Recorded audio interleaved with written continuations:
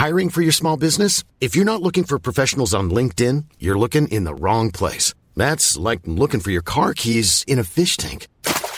LinkedIn helps you hire professionals you can't find anywhere else, even those who aren't actively searching for a new job but might be open to the perfect role. In a given month, over 70% of LinkedIn users don't even visit other leading job sites. So start looking in the right place. With LinkedIn, you can hire professionals like a professional. Post your free job on linkedin.com/people today.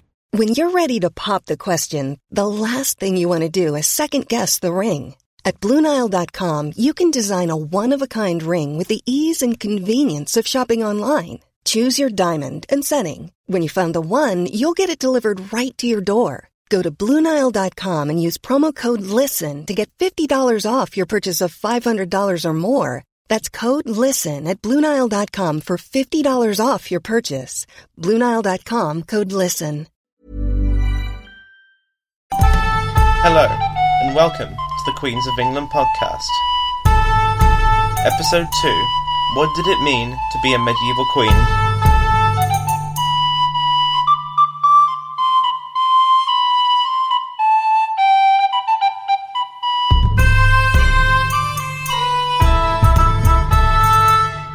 What did it mean to be a queen in medieval England? This seems at first to be a really easy question to answer. You had to marry a king. Simple, right? But when you dig a little deeper, this turns out to be a very superficial answer, because it doesn't really answer the fundamental aspect of the question. Now, I could go on about this for hours, and this could very easily get away from me quickly. The perils of being a history geek, I guess. In the interest of time, though, and your sanity, I'll present a framework of what it meant to be a medieval queen.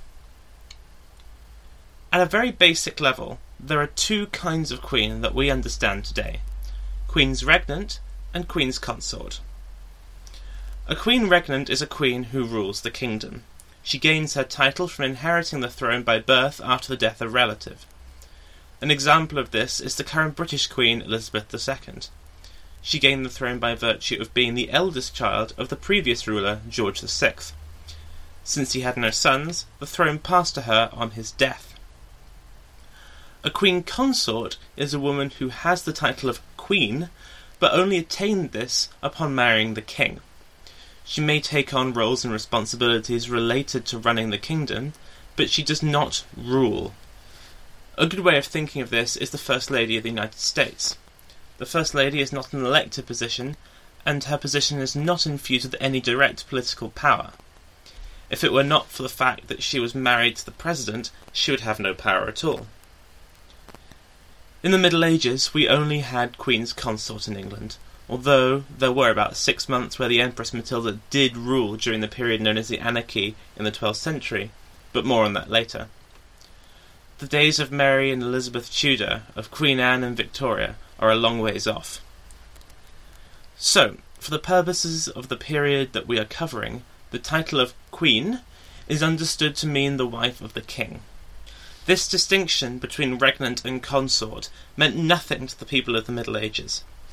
On the occasion that there were women rulers, they were often referred to as something else, and thought of as being more like female kings than queens.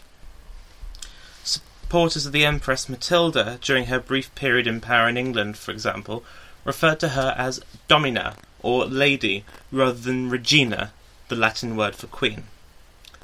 So, what did a medieval queen actually do? Well, like we'll see, a lot depended on the personalities of the king and queen in question, and the political position of the kingdom. The best place to find out what was expected of a queen is from the primary source material, from things written by people at the time. Writing in the 9th century, the scholar Sedulius wrote to the Frankish king Charles the Bald, saying that a queen should be, quote, noble, beautiful and rich, but also chaste, prudent and compliant in holy virtues. He also provides a warning, stating that her marriage to the king, quote, makes her have the more influence for ill.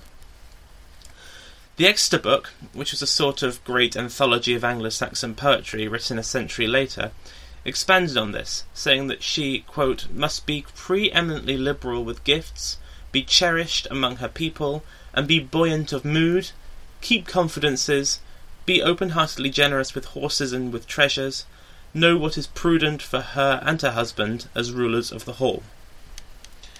If that weren't enough, they were also expected to temper the excesses of their husbands. Kings were expected to be macho warriors, defenders of the realm, and their wives were supposed to ground them and show the softer side of royal power. This was particularly relevant in relation to the poor, to whom the Queen was expected to act as patron, as their voice at court. As part of this, they were supposed to be generous to the Church. It cannot be overstated just how important the Church was to life in the Middle Ages. It was the centre of everything, the guardian to the immortal souls of everyone in Christendom. Piety was considered the best way for queens to demonstrate their virtue. Kings were expected to spend their time and money on fighting wars, whereas queens were supposed to spend their money and time on charity and the Church.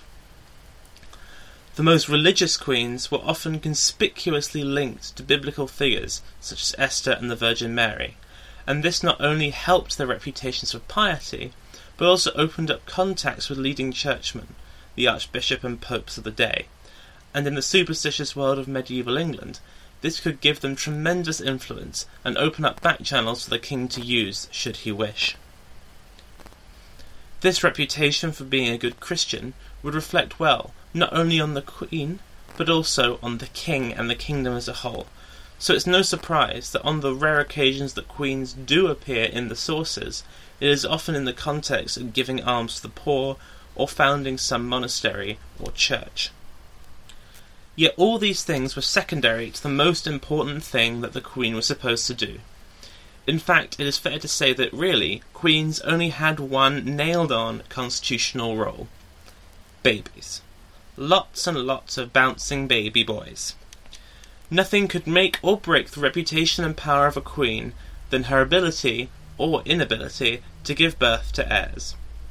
Male heirs were very much preferred, as only they were considered to have the ability to lead men into battle and defend the kingdom, still considered the most important aspect of kingship. Famously, of course, Henry VIII went through 3 wives before he managed to get the son he wanted, but there are many examples of kings who viewed siring a male heir as a sort of prime imperative, and it is easy to see why. If you look at the great English civil wars of the Middle Ages, from the anarchy of the 12th century to the Wars of the Roses, a key reason behind all of them was the disputed succession, because the previous king had not left behind a son. Once they had produced all those babies, it was then their role to raise them. Of course, the royal couple would employ a whole household of staff to help them, but it was considered the mother's duty to take charge of the child's well-being. The king was just way too busy fighting wars and raising money to fight those wars to bother with changing nappies and what have you.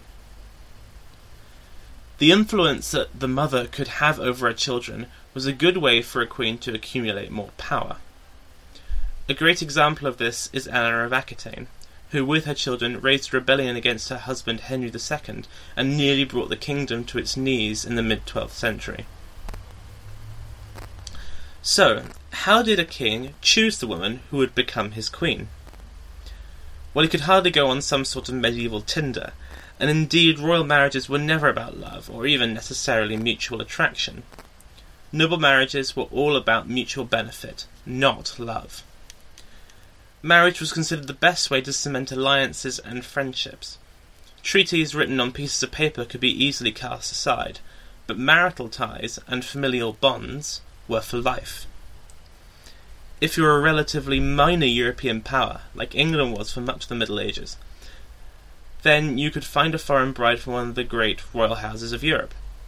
Their honour and power would reflect well upon you, and on your children might even have claims to multiple kingdoms, raising the possibility of perhaps grabbing foreign titles for your family in the future.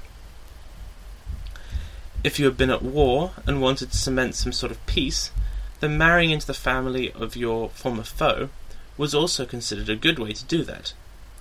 We've already mentioned Elizabeth of York and Henry Tudor, but there was also Henry V marrying the daughter of the King of France after his crushing victory at Agincourt. If you were a relative upstart or even a usurper, then it would be a good idea to marry someone with very rich and deep noble blood, such as with Henry I's marriage to Matilda of Scotland. As we will see in episode 4, Henry came into the throne in disputed circumstances as part of a hated foreign dynasty, so marrying a bride of Anglo-Saxon lineage was a good way of painting himself as a man who would be a king for all his people, not just his Norman nobility. So, were there royal marriages for love? It seems clear that certainly some kings did love their wives, and demonstrated true affection for them. The only king to have personally chosen his wife for love, though, was Edward IV, a king in the 15th century, who married a commoner, Elizabeth Woodville, best known as the subject of Philippa Gregory's book, The White Queen. The very fact that this is the only example in the 400 years between Hastings and Bosworth tells you just how rare this was in the medieval world. Love may have blossomed between a couple after they were wed, but that was really just luck of the draw, and moreover, quite beside the point. So, these are all the positive reasons for a king to marry, but were there any negatives? The short answer is, not really. Queens were invested with so little power that there was really only so much that they could do to interfere with the affairs of their husbands. There were, of course, a few exceptions to this. I've already mentioned Eleanor of Aquitaine, but there's also Isabella of France, who helped to depose her husband Edward II. But these examples are few and far between, and this is shown by the relative rarity of bachelor kings. In the period between 1066 and 1509, only one king, unless you count Edward V, who died in the Tower at the age of 13, went his entire reign without a wife, and that was William Rufus. For the rest of them, taking a wife, if they didn't already have one, was one of the first acts of a new king, and if their wife was to die, it was expected that they should take another. Kings were supposed to rule, but equally they were supposed to have a loyal wife by their side at pretty much all times. The last thing I'm going to talk about today is this. How much power could a queen wield? Now, this is going to be a central theme of this show, and I'm not going to go into too much detail, but the central point is this. A queen could exert tremendous influence, but only insomuch as her husband allowed. Some queens ruled parts of the husband's kingdoms, even their entire kingdoms for short periods, but only at their behest. Some indeed held courts and effectively governed for many years. Yet, for the most part, their power depended on their ability to use the powers that women were allowed to use. This was a deeply, deeply patriarchal world, and women were not supposed to worry their pretty little heads with the business of war, politics, and governance. Their power lay in their ability to take the things that they were allowed to do and use them to their fullest advantage. By being the voice of the people, of the poor and the pious, by giving birth to a whole brood of boys and raising them to be fine men, by keeping correspondence with their families abroad, should they be foreign, and by keeping the trust of their husbands, queens could become very powerful indeed. But it was almost always within the rules of the game, of the man's game, of the king's game. In the next episode, we shall dive into talking about England's first post-conquest queen, Matilda of Flanders, a woman who emerged from the turmoil of Hastings as a popular and powerful figure, but who was torn apart by the warring between her sons and her husband.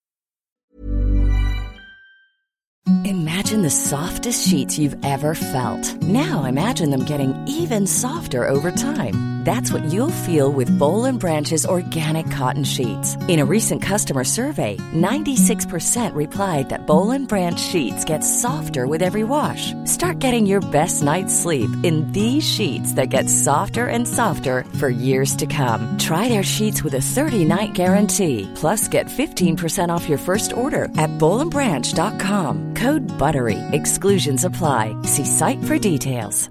Hey, it's Paige DeSorbo from Giggly Squad. High quality fashion without the price tag. Say hello to Quince.